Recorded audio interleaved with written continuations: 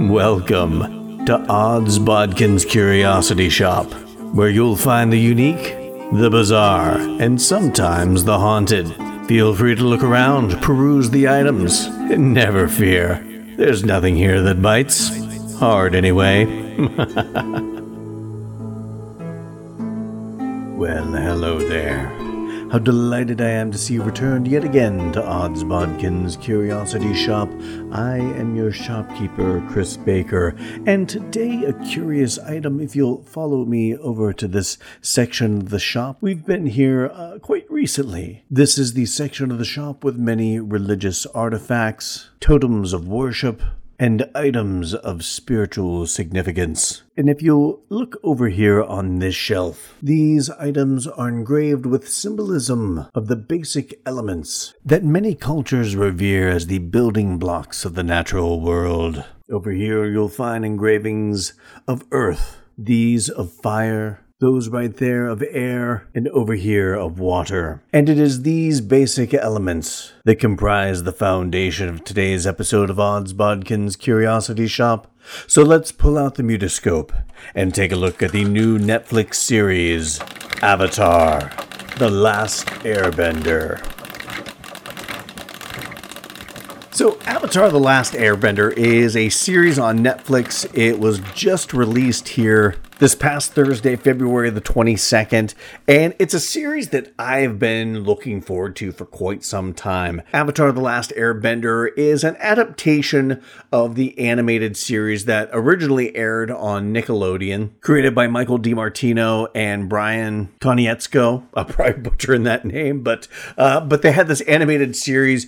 It's released back in 2005, I believe the first season came out. It was comprised of 3 seasons or 3 books. I like how they looked at it as 3 books or 3 volumes of a bigger story, very much like Lord of the Rings. And this isn't the only Lord of the Rings analogy I'm probably going to make during this episode, talking about Avatar: The Last Airbender. We'll get into another Lord of the Rings tie, but it is essentially 3 books that make up a bigger story, much like the Lord of the Rings. And this is a beloved animated series. The fans of this series, and fandom can be a double-edged sword, because I think it's great to be fans of things, but when you're such a fan that nothing but the original will do, and you're going to do nothing but shit on anything that's not the original, you see that in so many things, like Lord of the Rings, like Star Wars, like Transformers. You get that sort of like uber fandom that it leans into. And I hate saying the things that all the kids are saying these days, but the whole gatekeeper thing, it's shit like that makes that a thing. Makes people look down on you if you say you're a really big fan of somebody or something. They're expecting you to be one of those gatekeeper types. And just judging by some of the reactions I've seen for Avatar: The Last Airbender, you're getting a lot of that with some of the reviews out there. I'm going to be right up front with you. I really enjoyed this series. I thought it was a fairly faithful adaptation to the original animated series, or at least season 1 of the original animated season. It wasn't a shot-for-shot remake. It was never going to be that. And we'll get into all the nuts and bolts of that once we get into the spoiler section. But it was never going to be the exact same thing. And the people that are bitching that it's not the exact same as the original animated series would probably be the same ones bitching if it were exactly like the animated series. Oh, you couldn't do anything different. Oh, this is trash. This is a turd. This is a dumpster fire, and all the things that I've heard that this series is just 1 season in, when it actually wasn't that bad. Anybody that is rage baiting and acting like a little twat because this series wasn't exactly what they wanted it to be, and I don't know. Sometimes I've listened to some people talking about this. I've read some reviews about this. I've watched some reviews and listened to reviews about this, and the people that are just uber pissed off about this, I never really get a good reason why they hate this so much, other than the fact that it wasn't the original animated series. And I think the problem you have with this is that it's not the original animated series. They hold that original animated series in such reverence that nothing will ever be as good as that. So anything that's not the original animated series from back in 2005 is going to be nothing but a turd or a dumpster fire or a piece of trash.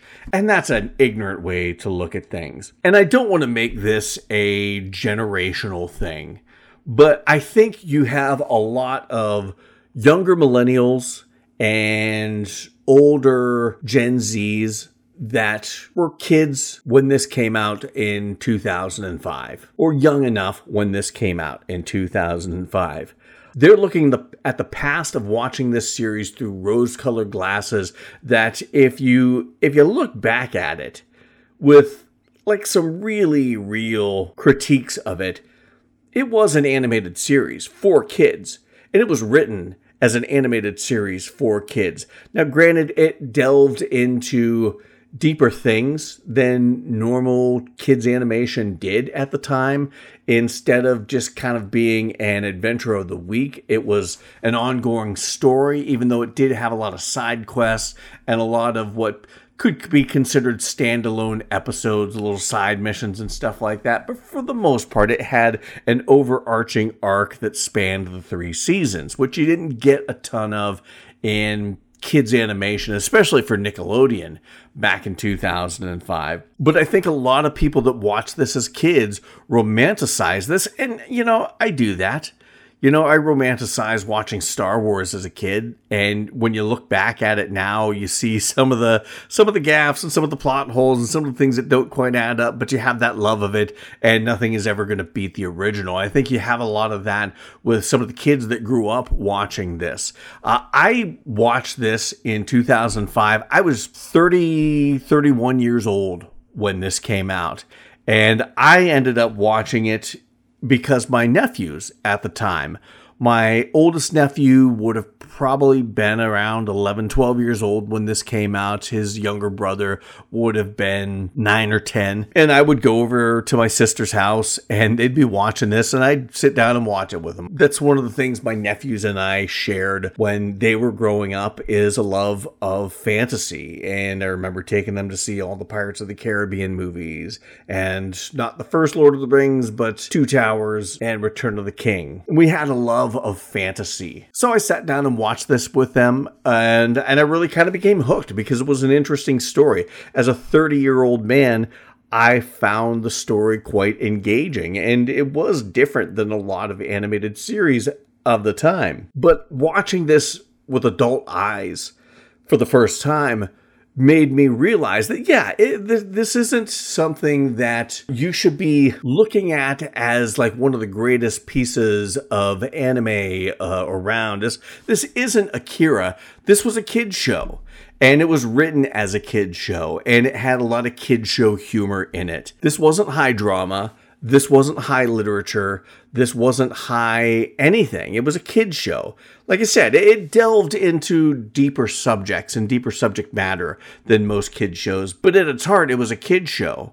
And I think that's one of the things I really loved about this adaptation of it, is that it pulled a lot of that kid show whimsy and silliness. And I don't mean that in a bad way. I mean silliness in a good way, because it did have some of those goofy, quirky moments with Sokka. It had goofy, silly moments with the cabbage guy, which I was a little Easter egg that from the animated series that I love that they added. Aang had some little silly, goofy moments, and his reaction and like his eyes all of a sudden lighten up and he gets a grin on his face and he, spits out some sort of silly line or some little silly response to something. That's straight from the freaking original series. And if you didn't like that in this, if you were looking for this to be gritty like Game of Thrones or something like that, even though they do get a little darker in some areas, firebenders doing things to people that I was like, oh, I don't remember that from the series, but I could be misremembering that. It was 19 years ago when I watched it, but it had a nice mix of more adult-themed things that I think adult fans of the show from back when it first came out are going to enjoy. A little slightly darker edge to it, a little slightly real edge to it, but they're also going to enjoy some of those things they remembered from the original animated series. If you didn't watch the original animated series, you're not going to get it. You're not going to get the humor in this that is pulled almost directly in some regards from the original animated series. So I would say this before you go watching this. If you don't know anything about Avatar, find the original animated series. At least watch the first few episodes of the original animated series, just so you can get the style of dialogue. And that's one of the other things I heard a big complaint about is the dialogue. There's some of this dialogue that is pulled directly from the animated series. The quirky, goofy characters, the silly characters are pulled directly from the animated series. And I get it. People that aren't familiar with that original animated series might find that stupid or too silly and too kiddish for something that's supposed to be adult and gritty, and this is supposed to be like Game of Thrones. Well, it's not. It's not Game of Thrones. It was never trying to be Game of Thrones. Like I said, I think they're trying to go a little more adult in some regards, but still keep the whimsy and the fun of the animated series that this is all based off of. And if you don't understand the mix of those more adult themes, and like I said, the whimsy and the fun of it being a kid show, then you're not going to get this adaptation of it. You're not going to understand what they're going for with this adaptation of it. And it will seem kind of childish to you at times. And it will seem kind of like a mix of tone that they're doing. In some regards, you get the Fire Nation laying waste to things, and it's very dark and grisly at times. And it seems like, oh, this is really intense and adult. And then you'll have Aang saying something goofy, or Sokka, just kind of with his little quick quips and always wanting to eat something. It's going to seem like a mishmash of tone. That may very well be in a different movie or in a different TV series. But if you understand the original animated series and how that original animated series was, you may not understand the intent behind them doing things that way. Now, I don't want to get too much in the weeds. I have already talked about more things in the non-spoiler section than I originally planned, but I would say that you should check this out. If you haven't watched the original Avatar, the animated series, I encourage you to do that. If you take the time to watch the animated series before watching this, I think you'll understand it and enjoy it so much more. Because a live-action Avatar has been in the works for quite some time. I actually remember when I heard there was a movie coming out, Avatar, and I thought, oh, that's cool. I'm going to check that out. It's going to be a live action version of this animated series I love. And then I started seeing the trailers for it, and I'm like, blue people, what the fuck is this? And then I realized it wasn't that Avatar at all. But then, of course, in 2010, M. Night Shyamalan, who I love and respect as a filmmaker and a screenplay writer, his Avatar was just not that great. I'm just going to go right out and say that. I'm trying to be diplomatic. I remember taking my nephews to go see that and how pissed off they were at the end of that. And once it was all said and done, and I tried to kind of blow it off. Well, they're trying to cram a whole season's worth of material into 2 hours. They had to cut corners and mix things up and change things, but there was nothing defensible about that movie. It wasn't good. They couldn't even pronounce Aang's name right. But then when I found out that they were going to do this live action and that the creators of Avatar: The Last Airbender were involved with it, at least at the beginning. I believe a couple of the episodes that they wrote are still in this, but they had some creative differences. I don't know what those differences were, but they ended up backing out, and now they've handed this over to other creators, and hopefully they do a good job with this. I think they've already done a good job. I thought this original season, this first season of Avatar: The Last Airbender was really good. It struck all the right chords with, all the benchmark things that happened in the animated series. They may have had to combine some storylines, and they may have had to cut some subplots and combine some subplots, just to keep from, okay, we're going to go here and then we're going to go there. Instead of doing two things that happen in these two different locations, they combine it to where the two things, maybe they might be truncated versions of those things, but they happen in the same spot. You have to do that because the original series were 21 episodes long. And those were 24-minute episodes, half-hour episodes. Whereas this, you have longer episodes, right around an hour, but you only have 8 episodes. So you have 8 hours of content, and you're trying to cram 10 hours of content into that. Some things have to be cut. But like I said, there's so much of this that even though they did combine some stories, even though they did cut some minor subplots out and change things to some degrees, there was a lot they did take directly from the animated series. And even though they made some big changes, I think justifiably made big changes, they kept enough of the story intact, and they had enough of the big things, like I said, pulled directly from the original animated series that it's still a wonderful adaptation. The acting is really good. I know some of the dialogue seems a little stilted at times, but these are young actors. They're going to grow into their craft. But I think, these characters or these actors got a little more comfortable with their characters as the season went on, and some of the veteran actors were outstanding. We'll talk about these actors and their place in the story coming up in the spoiler section. The dialogue did have a lot of exposition, but you have to strike that balance of creating this series to please and appease those super fans that love the original animated series and have worshipped it much like a god for all these years. You have to make them happy, but you also have to keep in mind the people that are watching this for the very first time. There's going to be some kids out there that this is going to be the Avatar that they know. This is going to be the first experience with Avatar: The Last Airbender. And you have to strike that balance, and sometimes you have to remind people of what's going on, especially when you're entering a new world that you're not familiar with. You've got characters and lands that you're not familiar with. I know it's very simple: Earth Nation, Fire Nation, Water. It's not like watching Game of Thrones for the first time or watching Lord of the Rings for the first time, but you have a lot to take in, and sometimes you have to keep reminding the viewer of what's going on. It's not to say that they think you, as a huge fan of Avatar: The Last Airbender from the animated series back in 2005, they're not saying that you're too stupid and that you're not intelligent enough to know what's going on. They're thinking of the little kid that's watching this for the first time and doesn't fucking have a clue of what's going on. So you have to check your ego at the door and check your fandom at the door and start thinking of other people as opposed to yourself, because not everybody knows chapter and verse of this story like you do, because you watched the 3 seasons of this 15 times over the past however many years. But ultimately, like I said, it was a good story, well acted. I thought the CG was really good. I was quite impressed. There's some people that call that trash.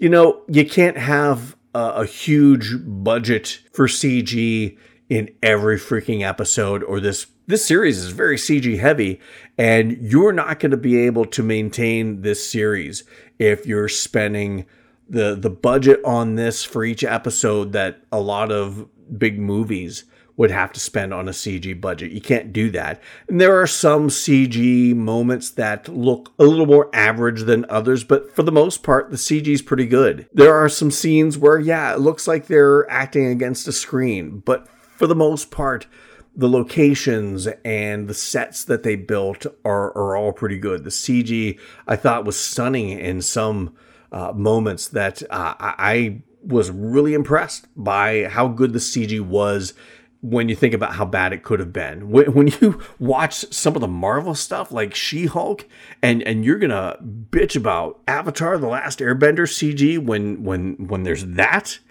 to compare it to, I mean, that was actual bad CG. This is not that. But there again, like I said, I think there's some fans that want to shit on this series and want to bitch about this series and find fault with it because it is not the original animated series. Pure and simple. But I, for one, as somebody who watched this animated series with adult eyes and had adult expectations, coming into a live action version of this, I really enjoyed it. There were enough benchmark moments from the original animated series and enough parallels to the original animated series. It's not completely one for one, but it had a lot of one for one moments that I really enjoyed, and I'm looking forward to the next season. And we'll get into some of the things I'm looking forward to in that. And we're going to get into some of the things I really liked about this season, some of the actors, but we're going to do that in the spoiler section. So if you haven't watched Avatar: The Last Airbender, I encourage you to go watch the animated series. Not the whole thing. I don't want anything spoiled for you. At least watch an episode or two of the original animated series before going into this. That way you're kind of familiar with the style of this story, and I think that'll help you. If you haven't watched Avatar: The Last Airbender, go check it out on Netflix. It's a really good fantasy story and a lot of fun to watch, and it starts out a little slow, but it gains speed, and I think by the end of it, you're really emotionally invested. And that to me was, that's a hallmark of a good adaptation. So go check it out, come back, listen to my thoughts, see if they jibe with what you think. If you have watched it, or you don't care one way or the other, we're going to head on into some spoiler territory. So one of the things I really enjoyed about the season of Avatar: The Last Airbender that we got from Netflix is the acting. I thought the actors and the casting were really good. Gordon Cormier as Aang really did a good job with this. You know, sometimes some of these young actors, the lines were a little wooden and a little stiff, but they are young actors. And for the most part, I think he did a really good job with the delivery. Sometimes the delivery in certain moments, it wasn't as believable as I wished it would have been. But I think as the series goes on, or I think even as the season goes on, I think a lot of these younger actors got more comfortable with the characters, and the performances got a lot better even within this season.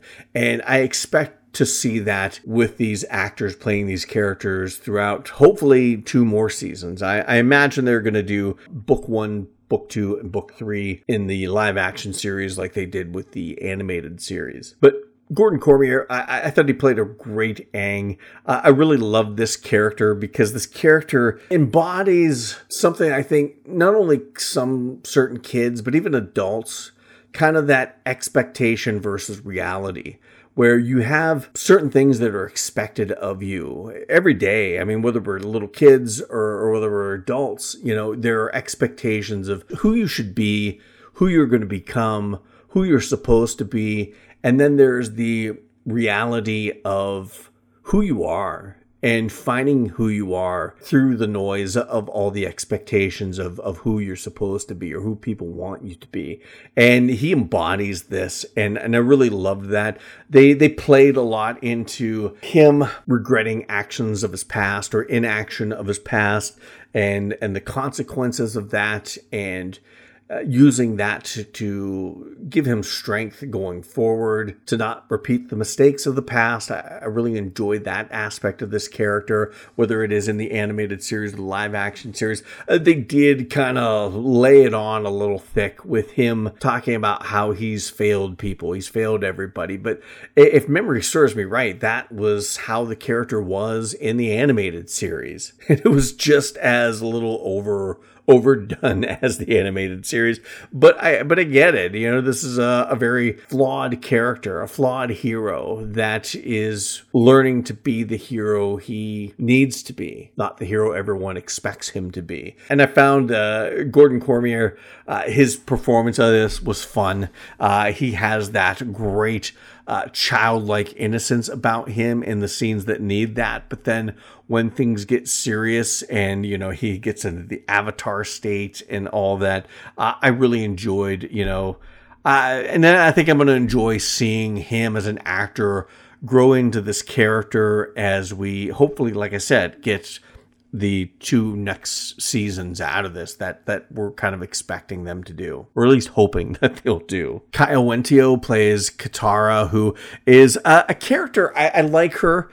I liked her in the animated series. She's a character that really I felt was a little lost in the story in the first half of the season.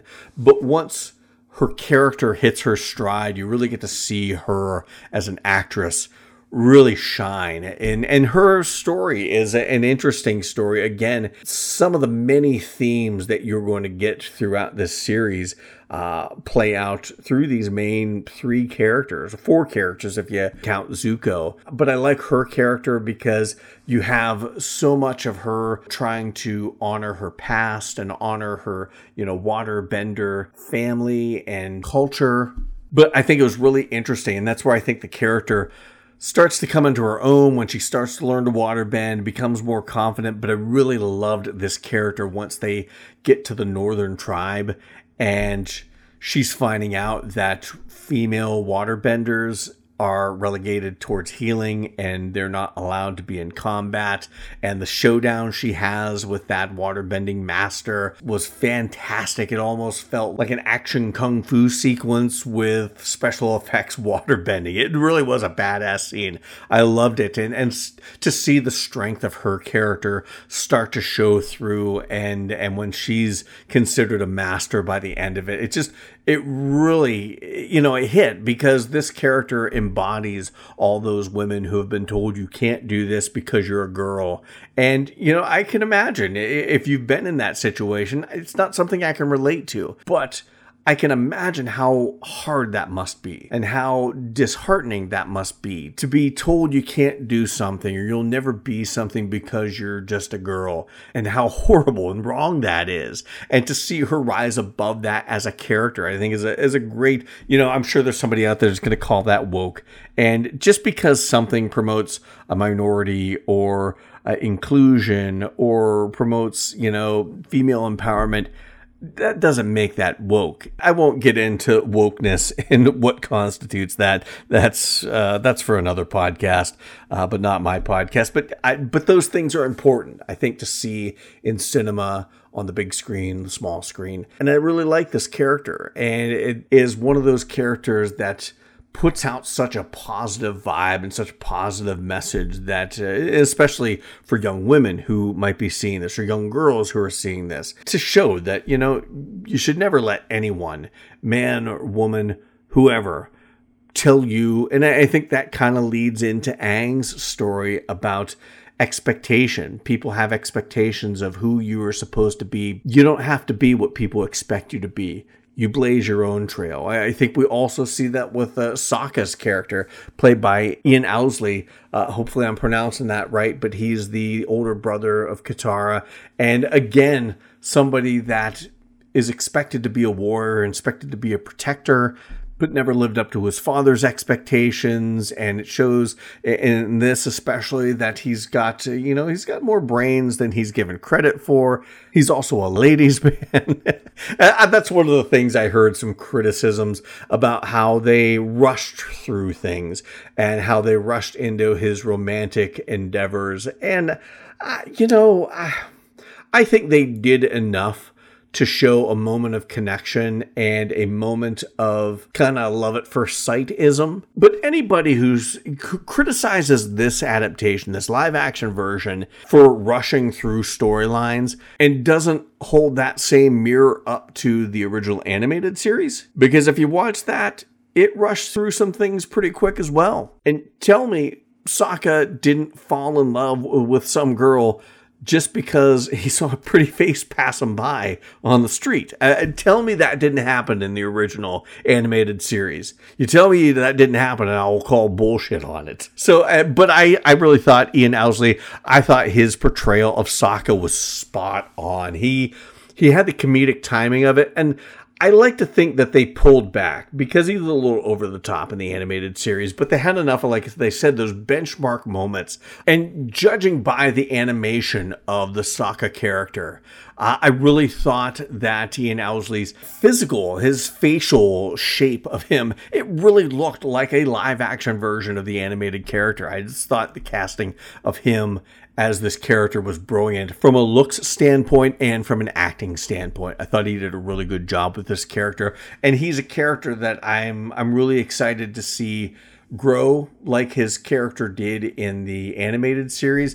You know, he's a character that doesn't waterbend, and to see somebody that doesn't have special magical powers and how their character develops and how they become a great warrior and a great leader, I'm excited to see that play out on the live action. Another character and actor that I really loved in this was Dallas Liu as Prince Zuko. This is such a complicated character that I really liked the character and the story and the redemption arc that this character had in the animated series, and I love seeing that played out in this live action series. I think Dallas Liu plays the character of Zuko quite well, because this character, and I've heard some critiques about him having a tantrum, and well, that's not very menacing, and he's just like a little kid, they're throwing a temper tantrum, and well, that's what the character is. The character is a teenager. And there again, he has a lot of those similar story arcs that you have with Aang, that you have with Katara, that you have with Sokka, about the expectation versus the reality. He is the son of Fire Lord Ozai, and he's expected to be heir to the throne, but he's a bit of a failure to his father and always out to prove himself. And, you know, he tries to adopt his father's no mercy, a very Cobra Kai of him, and kind of like John Kreese and Johnny Lawrence sort of scenario there. But you have this character that kind of tries to adopt his father's mentality to prove himself to his father, when that's not him at all. He is a very compassionate and kind and caring person, thinking of others, sacrificing for others. So when you get that backstory in the wonderful episode Masks, that was probably one of my favorite episodes of this. And I think that's probably where the show started to turn. Maybe in Spirited Away. I know some people didn't care for Spirited Away, but Masks, I think, was the first episode that I'm like, my God, this is really good. Because you got that Prince Zuko backstory. And I know some people are a little upset because in the animated series, they did an episode where it explored both Aang's backstory and Prince Zuko's backstory. And they did Aang's backstory in the very first episode. And people were upset about that. And it takes away the mystery and mystery schmistery. The show is called Avatar: The Last Airbender. Aang is your titular character. If you're going to grab new audience members, you've got to establish this kid right off the bat. And I think that's something where you have a 20 episode animated series, you can let that linger. But when you're trying to grab people for a Netflix series, that if it doesn't do well in the first shot, then people aren't going to watch and the rest of the series is going to be scrapped. You have to grab people right off the bat. So I understand why they told Aang's backstory in the very first episode, where they held back in the animated series. And they did that in that animated series where you had an episode where it gave Prince Zuko and Aang's backstories and kind of juxtaposed the two. And the two are very similar. It's kind of like two characters in different environments. Aang's environment he grew up in was a very nurturing environment, where Prince Zuko was in an environment that was very confrontational, and there was a lot of expectation on both parts, but you had very different father figures with very different expectations, but expectations all the same that didn't match the person that the expectations are centered upon, which is Aang and Prince Zuko. And I thought that was an interesting thing to do in the animated series, and it would have been nice if they could have done that with this, but I don't think you needed that, because I think with Prince Zuko, I think you really need to have his own story, flesh out this very complicated, I mean, he's an antagonist and he's a bad guy to begin with, but anybody that knows the series, he has a redemption arc. And I think to establish that redemption arc, Aang's always been the good guy. Aang's always going to be the good guy throughout this. And his backstory, it really delves into the expectations of him as the Avatar, but it doesn't change who he is. And it doesn't change that he is the hero of the story, where Zuko is a different animal altogether. And you have this guy that you've looked at through 5 episodes as the bad guy, and now you're starting to see why he is the way he is. And it's not necessarily the humanization of the villain. This is a legit redemption arc that this character goes on, and you have to see the seeds of where this character ends up. You have to see that he had that in him all the time.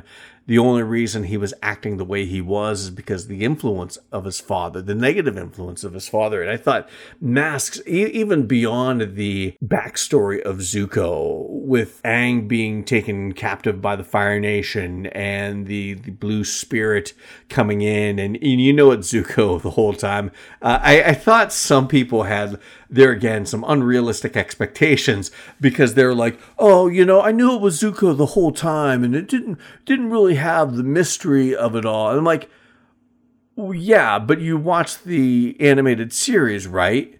And yeah, it's you know, the person I heard talking about that was definitely somebody that was a big fanboy of the animated series.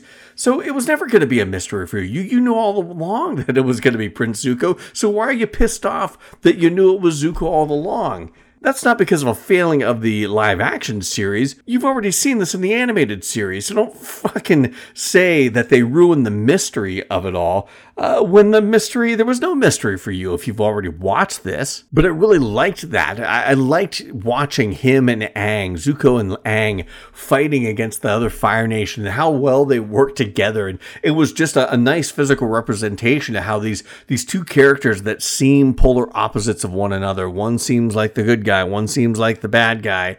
And to see that they're not that much different because they work so well together fighting. And then when they have that moment, it's a little more truncated in the animated series. They go into a little more conversation in the live action series, but I think you needed that. I think you needed a little more time to add the weight to these two characters and how much alike they are, and how they eventually, you know, this is the spoiler section, but they become friends in later seasons. You have to show that. You have to earn that, you know, these two characters seem so different, but they're so much alike. And you have to have those moments like that with that interaction where you could see the friendship.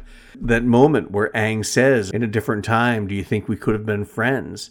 And Zuko lashes out in anger, because he knows that, yeah, they probably would have been friends in another time. And it angers him that they would have been friends when the Avatar has been his self-appointed nemesis for all these years that he's been searching for him. But I love the Zuko character. I think it's probably one of the more interesting characters in the story, whether it be the animated or the live action.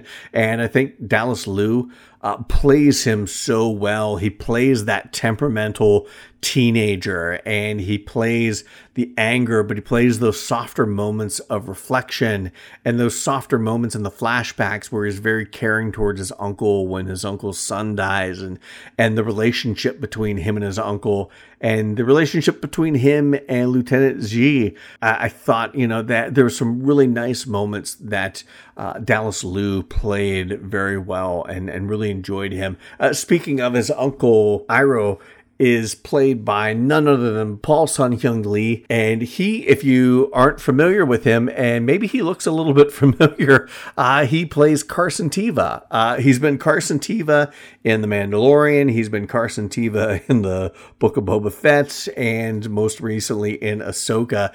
And a fine actor. I love him in that role. I wish that role could get a little more. I know in Ahsoka, he got a little more to do than the other two series, but I really like him in that role, and I was so glad to see him show up in this as Uncle Iroh. This is another one of those characters where vocally, I think his performance is a little different from the voice actor that played Uncle Iroh in the animated series, but I actually liked his vocal performance in this was more playful, I think, and I loved those notes of him always talking about food and always talking about jasmine tea, and it was such I think the character was written really well, but when Paul Sun-Hyung Lee plays this character, I think he does it wonderfully, and really enjoyed his relationship with Zuko and his chemistry with Dallas Liu as this uncle and nephew.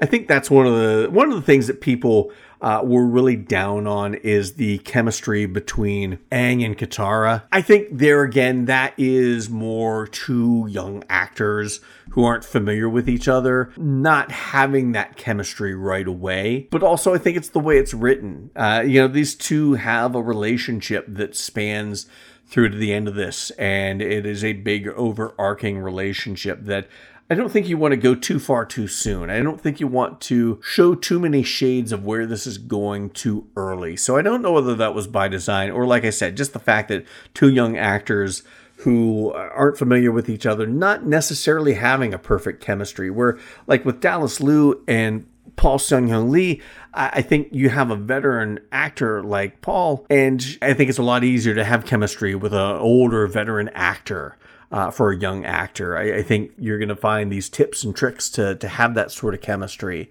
and you can act off somebody playing towards you and playing towards your strengths, where, the two young actors playing Aang and Katara don't necessarily have that. But I think by the end of the season, I think by the end of it, you got a little better chemistry out of Aang and Katara, the actors playing those characters. A couple other actors I'm going to talk about real quick, because we didn't get a ton of Daniel Dae Kim as Fire Lord Ozai, but I love him. I really love the fact that he is, he didn't, of course, wasn't in the M. Night Shyamalan movie, but he did voice acting for the very first Avatar: The Last Airbender animated series. He did a voice of a different character in Legend of Korra, and now he's in Avatar: The Last Airbender, the live action series, and I think he does a good job. I can't wait to see more of him. I know, like, him and Princess Azula weren't as heavily featured in the animated series in that first season as they were in this. But there again, you have to establish who the bad guys are, who the ultimate bad guys are early on, or there's not enough weight to this series. Just Aang traveling around, fighting Fire Nation guys, and learning to water and earthbend, and then ultimately firebend. But you have to establish the bad guys and the ultimate villain right away to make them have some menace, to make them have some weight. And I thought it was a good idea to really introduce those characters right away, so that way they're not just popping up in next season. Oh, who are these people? You already know who they are, and I think we're going to see more of their story fleshed out like in the animated series in the second season, if God willing we get it. But Daniel Dae Kim, I really loved him in this. Of course, he was in Lost, and another actor that was in Lost, Ken Leung, played Commander Zhao. And I really enjoyed his performance. His character was kind of one of those interesting characters where, like, in the beginning, he seemed a little silly, a little cartoonish. But then as his character developed and got more power, he became more menacing. And that kind of was how this character was in the animated series, at least from my memory of it. And I really enjoyed Ken Leung's portrayal of Zhao. I really found him a menacing, boots on the ground bad guy, where Fire Lord Ozai is off doing other things in other places. This was the bad guy on the ground, physically menacing our heroes, and I thought he did a good job with that. And another character we're going to talk about, Elizabeth Yu as Princess Azula. I thought she did a really good job. We got to see a little bit of her again in the animated series. She comes into the mix more in the second season. But there again, like Fire Lord Ozai, you have to establish her in that first season, so you have that menace hanging over, that bit of doom hanging over our heroes, knowing that this strong warrior is after them. And I thought Elizabeth Yu did a really good job as Azula, and I can't wait to see more of her. I think, she adds a very good amount of menace. And I think any bad guy has to have, you have to believably fear what they could do. And they really showed that with these scenes that she's in this first season, which I think is going to set up an even more believable bad guy once we get to her and more of her story in the second season. And I mean, there are so many other characters and so many other wonderful actors, and some of those characters from the animated series that we get to see on the screen, I think they're going to play a bigger part in the hopefully 2 more seasons to come. But I really enjoyed this. Like I said, it got off to a little bit of a slow start. I thought the first episode was okay. It really was an establishing episode.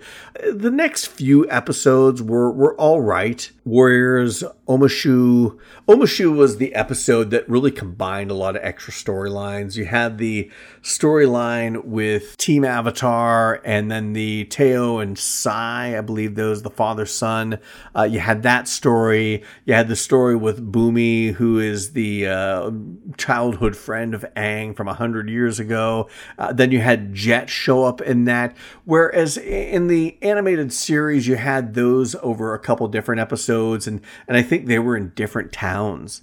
And you couldn't do everything. You couldn't have them travel here and have this adventure with these people and then travel here and have an adventure with other people, when the other people, the Jet stuff, really could be condensed to what was going on in Omashu. So I understand why they did that. They had to condense some of these stories and truncate some of these stories. I think you got the gist of it. If I'm not mistaken, that's not the last time we see Jet in the story. So I expect we'll see that character show up in next season. But Into the Dark was okay. I like Spirited Away. That was an interesting episode. But I think with those first 5 episodes, this series was just okay. It wasn't as good as I was hoping it was going to be. It wasn't bad. I didn't think it was bad by any stretch, but I was like, this is an okay show. I'm enjoying it enough. And if it's like this, I'll enjoy it enough that I'll probably watch the next season, but I'm not going to be as excited about it. But then Masks. I think Masks, The North, and Legends, the last 3 episodes, are where business really picked up. And I have to chalk that up to a little bit of the writing, but also you're doing a lot of establishing of characters in those first 5 episodes and establishing of regions and places where they're going. It's not until you get to the Masks episode where you start having some emotional attachment. I think by the end of it, there were so many story beats that, to me, I felt emotionally affected by the outcome, even though I'd seen all this stuff play out in the animation. I have to say that's probably why I feel this is such a good adaptation, because I've already seen this story play out in the animated series, but there are so many of those beats. The moment with Sokka and Princess Yui, played by Amber Midthunder, was, where she sacrifices herself, was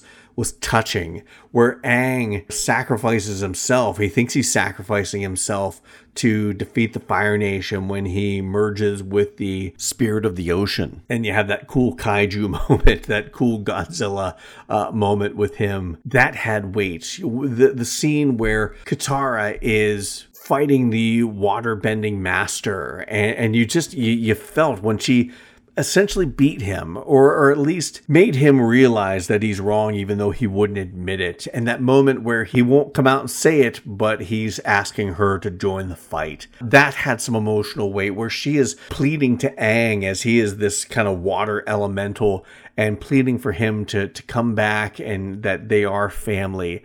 Had some heart to it. And the way it ended, it had a lot of heart to it. And I felt by the end of it, emotionally attached to some of these characters and emotionally attached to some of these storylines, even though I'd already seen this, even though I already knew what was going to happen and already expected what did happen, I still felt emotionally invested in these characters, in these actors portraying these characters, and in the story that they told. And to me, that's a mark of good adaptation. I already know what's going to happen, but I was still affected emotionally by the story that they were telling. And to me, that's some pretty damn good stuff right there. And I kind of hit on this in the non-spoiler section, but I want to expand on a little bit. The CG I thought was really good in this. It wasn't the best CG I'd ever seen, but it certainly wasn't the worst. And I think for the most part, it was better than average CG. I think at worst, some of the CG was mediocre. There were some moments like where Aang is jumping up on something, or where the June character is jumping off of her wolf mount.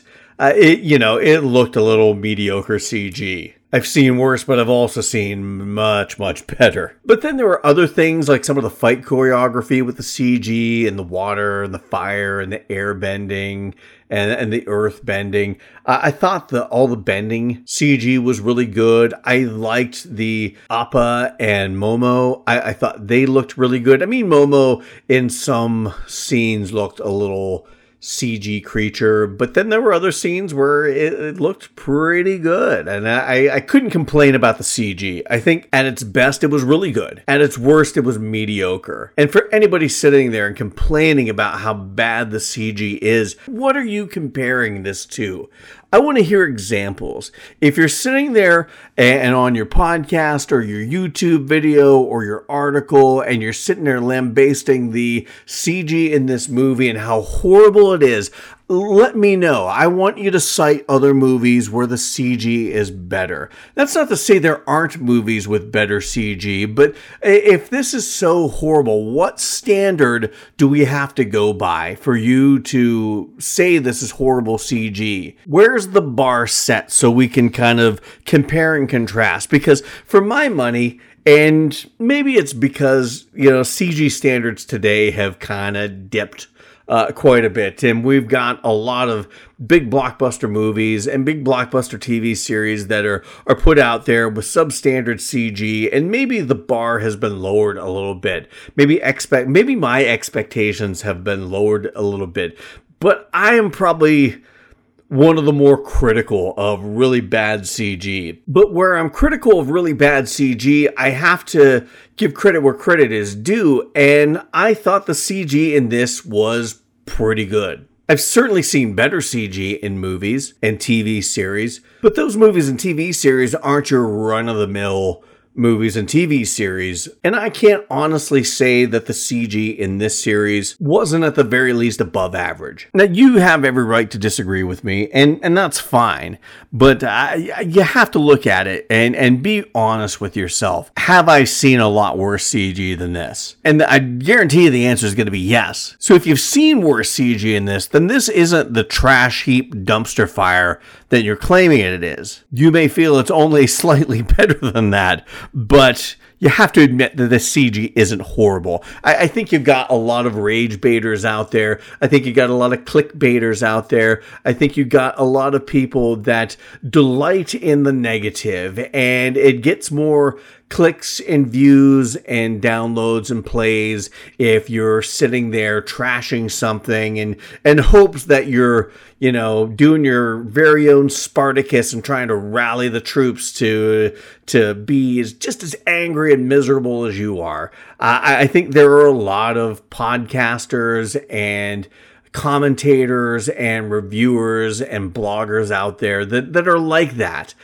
For me, that's not me. I'm more than willing to call a spade a spade. If something is bad and truly horrible, I don't have a pony in this race. I'm not trying to get, big stars to come on my show and have to play nice with the studios in any way, shape, or form. I don't give a shit about that. I'm doing this because I love talking about movies, horror, fantasy, and science fiction, the genres that I love, whether it be in movies, TV, books, music, what have you. So I'm not afraid to say something sucks when I feel it sucks, but on the same token, you have to be willing to say something is not bad, or is decent, or watchable, or enjoyable if it truly is. Everything can't be bad. Everything can't be a dumpster fire. Everything can't be a turd. Just because you had unrealistic expectations or because you had some sort of preconceived notion that it was going to suck to begin with. But I ultimately liked this series, and I hope that we get a second season. Like I said before, we had a really good season. It was an interesting story. The story stayed pretty much in line with the animated series. It did truncate some things. It did have to drop some subplots. It did have to combine some storylines, but for the most part, it took the story beat by beat. I mean, they went to all the same benchmark places. They did all the same benchmark things. There were some big changes, but those big changes in the context of the story didn't change the story. They were just big changes to how the story played out in the live action as opposed to the animated series. And when you're adapting live action from animated, you have to do things different. I mean, there was essentially in that finale 2 really big battles going on, and just for budgetary purposes, listening to Albert Kim talk about it, how they just budgetarily couldn't do the big battle of the North, if you will, and then that separate big battle going on inside the Oasis. They couldn't do that, but they still kept the heart of the story. They still kept the heart of the original series. They still kept the heart of these characters. And to me, it was just a successful adaptation.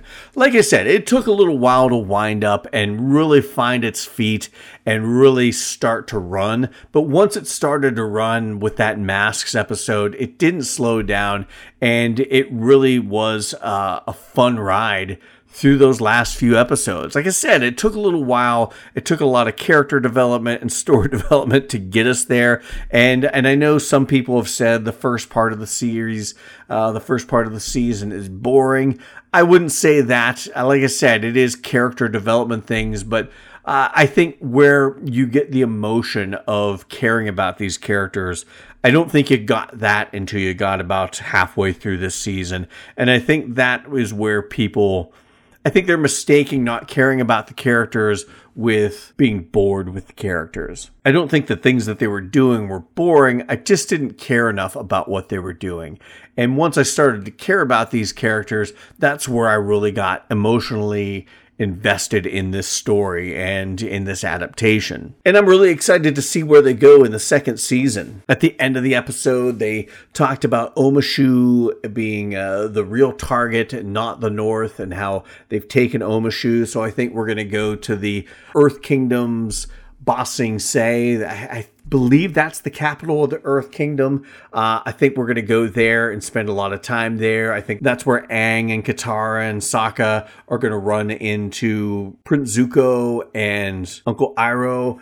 I think we're going to finally get to see the Toph character show up, which I'm really excited to see who they're going to get to play that and how that character is going to translate to the live action from the animated. I think we're going to see Fire Lord Ozai and Princess Zula become more eminent threats and more big bad guys in the series once we get into that second season. So I'm really excited about that. I think we're going to see a little bit more of the White Lotus group. I know they had a little bit of an Easter egg with that coin that Uncle Iroh picked up and used. He dropped it so Zuko could find him, but that coin had a White Lotus printed on it. So I think that was kind of an Easter egg of things to come there. I can't remember from the animated series if the Suki character comes back in the second season or not, but I'm expecting we'll probably see her and her relationship with the Sokka character. I really like that from the original animated series. I'm glad to see they kind of dip their toes in that with this, and I'll look forward to seeing where that relationship goes as we head into the future. So really excited about a second season for Avatar: The Last Airbender. Hopefully it gets greenlit. I do know that it's probably going to take a couple years for this new season to come out. Just with, I'm sure it's probably they're working on scripts, but between finishing scripts and scheduling production and filming and all the post-production that's going to be involved, I have to imagine we're looking at least 2 years. And this is a situation where, like Stranger Things, that these kids are going to age out of these roles. And I was really worried about that. I was like, oh, well, they're going to have to get on it and get filming. But I wonder if they're going to do something where they do like a time jump. Because I know in the original series, The Last Airbender, Avatar, The Last Airbender, it all takes place within the span, all 3 books take place within the span of a year or so.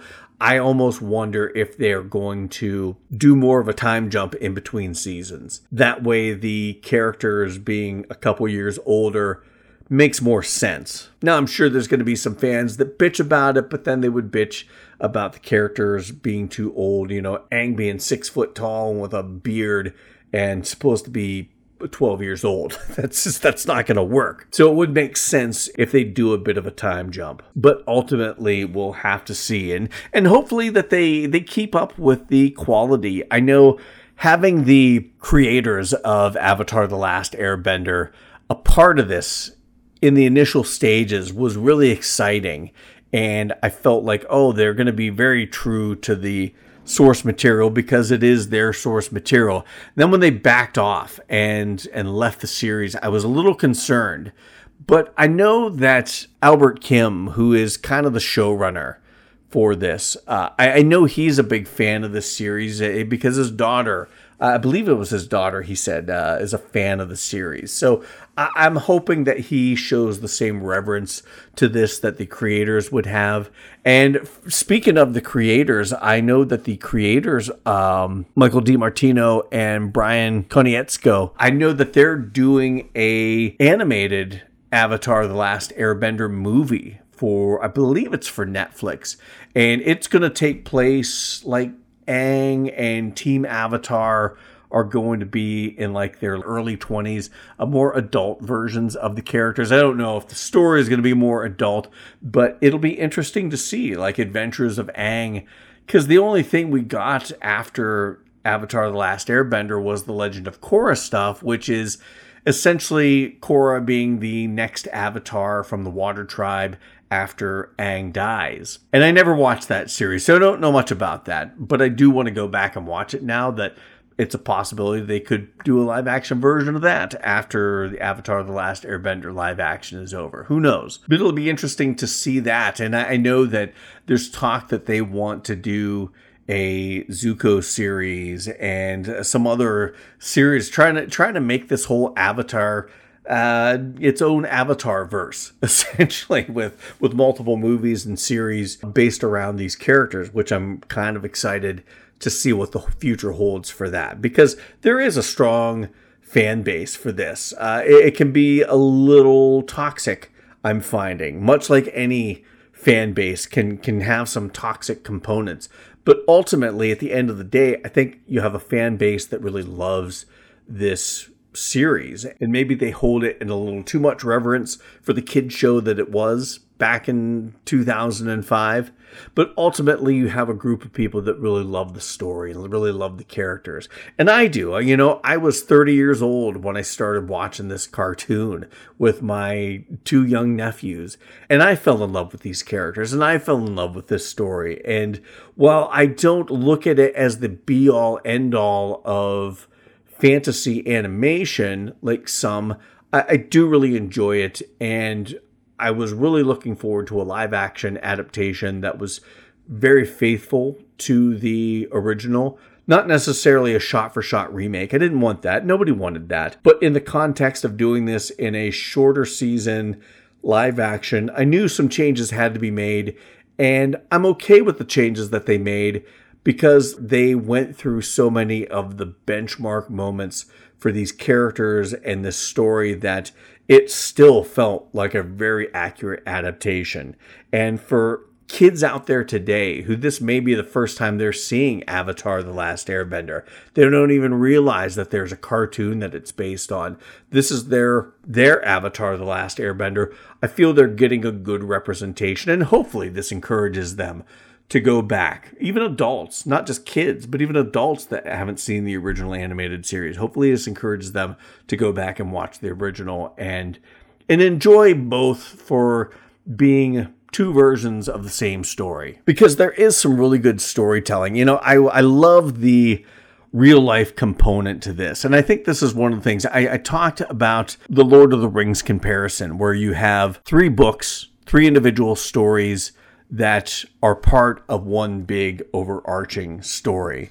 And you have that with the Avatar: The Last Airbender, 3 seasons, book 1, book 2, and book 3. I think there's other comparisons to Tolkien from a storytelling standpoint, because I love the fact that they base so much of these nations that we're seeing on actual cultures that we know. I mean, and that's what Tolkien did. He wrote Lord of the Rings as kind of a mythology for the British Isles, Great Britain, Ireland, Scotland, even some of the Scandinavian countries, kind of a mythology based on those cultures. And you have that very similar thing going on here, where you have the air nomads being kind of like the Shaolin monks and diving into Buddhism and Hinduism. You have the Earth Kingdom, which is kind of based on like the Ming Dynasty of China and some of the other dynasties of China. You have the Fire Nation, very much steeped in imperial militaristic Japanese culture from the imperial era, and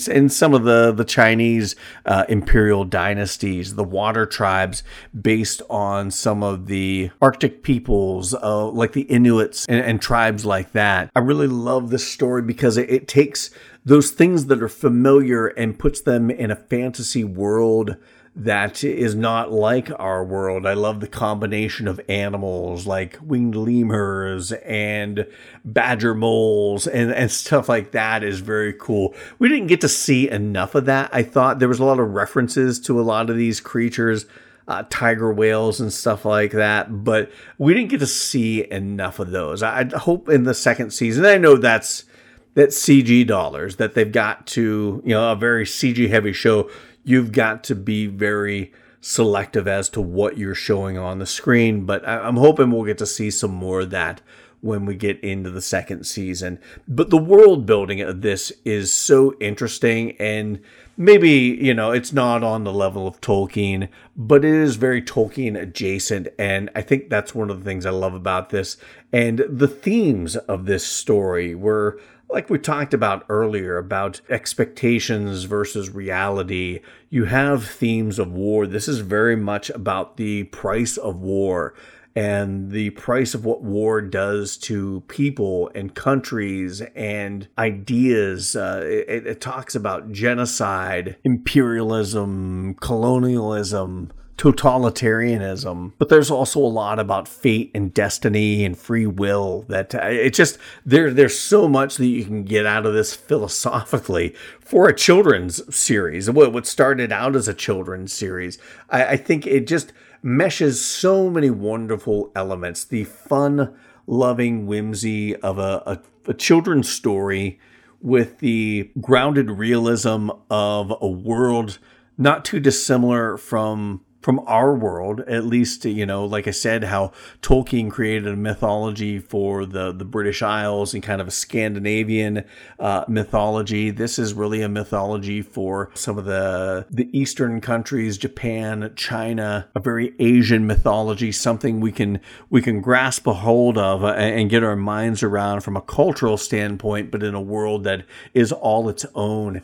And tackling these deep issues, these deep philosophical issues, and these deep geopolitical issues. And it just is wonderful storytelling. And I think they do a really good job. I think they did a good job in the animated series. I think they're doing a good job in this, creating a story full of that childlike whimsy, but very much grounded in real world problems that we face with countries seemingly at war, on the verge of war every day now. And this story very much about the consequences of that and the consequences of the sins of the father passed down and that sort of thing. But ultimately, I really enjoyed this series and I look forward to a second series. Hopefully you did as well. If you didn't, that's fine. If you hated this and thought it was a piece of garbage, that's fine. You're allowed your opinion just as I'm allowed mine. I disagree with you on that and will respectfully disagree, but I'm not a big fan of the constant negativity. It's not that you can't say something sucks, but when you're so over dramatic about it and calling this turd and this is the worst this and the worst that, I'm like, seriously, the worst? This is the worst you've ever seen? Come on. Sometimes I think some people need to get a grip. Sometimes I need to get a grip. That's not an indictment on anybody that I wouldn't put upon myself. But I think sit back and, have some jasmine tea and really think about it. And I think you'll realize that this has a lot more redeeming qualities than it did bad qualities. So hopefully you enjoyed this as much as I did. Hopefully you're looking forward to a second season of Avatar: The Last Airbender as much as I am. I know I'm excited to hear whenever they greenlight a second season, and hopefully they do, because I think there's a lot of good storytelling to be told, even if we do know what happens because we watched the animated series. So I want to thank everyone for listening to my thoughts on Avatar: The Last Airbender Season 1. You can check out more about what's going on with the podcast, Odds Bodkin's Curiosity Shop on Instagram and Facebook, where we're always posting about horror, fantasy, and science fiction, as well as all of our latest episode info. And please, no matter what you do, please like, follow, subscribe to this podcast wherever you happen to be listening to it. Please leave a review. 5 stars would be awesome. But most important, share this podcast with anyone that you know that loves horror, fantasy, and science fiction. So until next time. Thank you for visiting Odds Bodkin's Curiosity Shop. We hope that you found something to your liking and visit the shop again soon. But even though you may come back, you never really get to leave Odds Bodkin's Curiosity Shop.